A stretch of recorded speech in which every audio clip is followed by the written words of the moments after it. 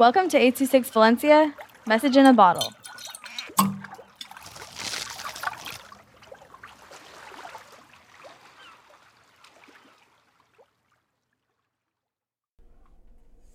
The Story of Bruce Lee by Eddie with 826 Valencia.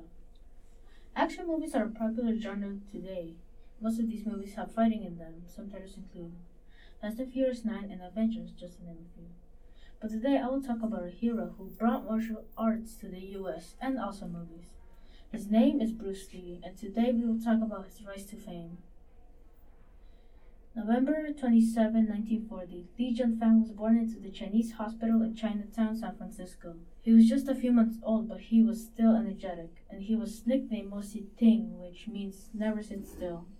He later moved on to Hong Kong. In school, he was a prodigy, which means he was good. He got good grades while not even trying, but he was still kind of a troublemaker and got into a lot of fights in school, and won most of the time, until he decided to get stronger, which inspired him to learn Kung Fu. He started training with his master. Due to his training, he learned to protect himself while he still got in a lot of fights. In and after school, he fought so much that his teacher suggested that he enter a boxing match, and he won. But one day he got in a serious fight which involved the police. His parents decided to send him back to the USA so that he hopefully gets into less fights. While in the United States, he stayed with his cousin in Seattle and enrolled into the University of Washington. Bruce Lee started to teach his friends Kung Fu until one of his friends suggested that he opens his own store called Ju Fan Kung Fu Institute in 1963. He started training students, and a woman caught his attention. Bruce Lee asked her out, and eventually they both got married in August 17, 1964. In the same year, a man named Jay Sebring was in the crowd of a karate tournament in Long Beach, California. His attention was caught by a man who was able to make a person fall to his seat by a single air punch. That man was Bruce Lee, and Jay Sebring was a film director's friend, and the film director's name was William Dozier, and he hired Bruce Lee to play the son of a detective. The film never blew up, so William decided to put Bruce Lee as the protagonist, sidekick, and Kato and the Green Hornet. And while this show didn't blow up, it wasn't all bad though.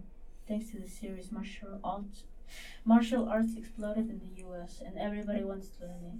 Turns out that Kato was more famous than the actual Green Hornet. In 1970, Bruce Lee decided to visit Hong Kong, and turns out he was really popular. He was so popular that the people in Hong Kong renamed the show Kato Show. He later went on to make The Big Boss and The Fist of Fury, and even The Way of the Dragon, which were all huge hits in Hong Kong. Hong Kong and Hollywood started to notice. Hong Kong and Hollywood were about to work together, and Bruce's dream about bringing Chinese culture to the United States was about to come true. But sadly, in July 20, 1973, while working on his new film called The Game of Death, he was complaining about having a headache, so he went to sleep. When they tried to wake him up, he couldn't. And when they reached to the hospital, they declared him dead. When The Game of Death released, everybody went to the movie theaters. The movie theaters flooded with people wanting to see Bruce for the last time. Bruce Lee's martial arts abilities aren't the only things that were impressive. Like any other leader, he faced challenges. In 1963, he opened his institute, and many people were happy, some weren't. Many traditional Chinese people thought that him teaching the Chinese secrets was offending their culture. They also judged the things that he was teaching. Bruce Lee did not only use Kung Fu, but he also used street fighting style as well, kind of like a mix between the two. In fact, one time a group of traditional Chinese teachers showed up and tried to close him down, but Bruce Lee rejected. So they came up with an agreement, and if Bruce Lee won the fight, his institute would stay open, but if the teachers won the fight, he would have to close down. Bruce Lee easily won against them. But another example of his perseverance and strength was in 1970. One morning he was lifting weights, and then he felt a pain in his back. Next day was worse, and he decided to go to the doctors, and they told him he would be permanently damaged and he would be confined to a bed. But Bruce Lee said that those words were mere obstacles. In every big thing or achievement, there's always obstacles, big or small, Bruce Lee said. He continued to train his mind while being confined to a bed. He recovered and continued to make films. When people told him his career was over, he took it as a reason to continue fighting.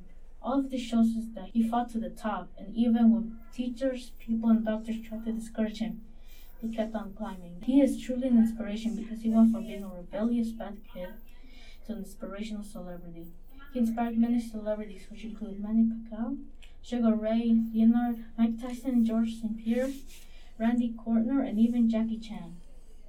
He got a monument in Los Angeles, and his grave gets visited every day. He taught us valuable lessons, and I don't see him going anywhere anytime soon.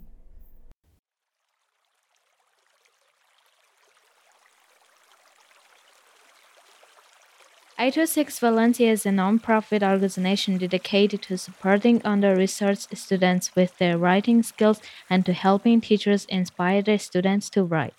Our services are structured around the understanding that great leaps in learning can happen with one-on-one attention and that strong writing skills are fundamental to future success.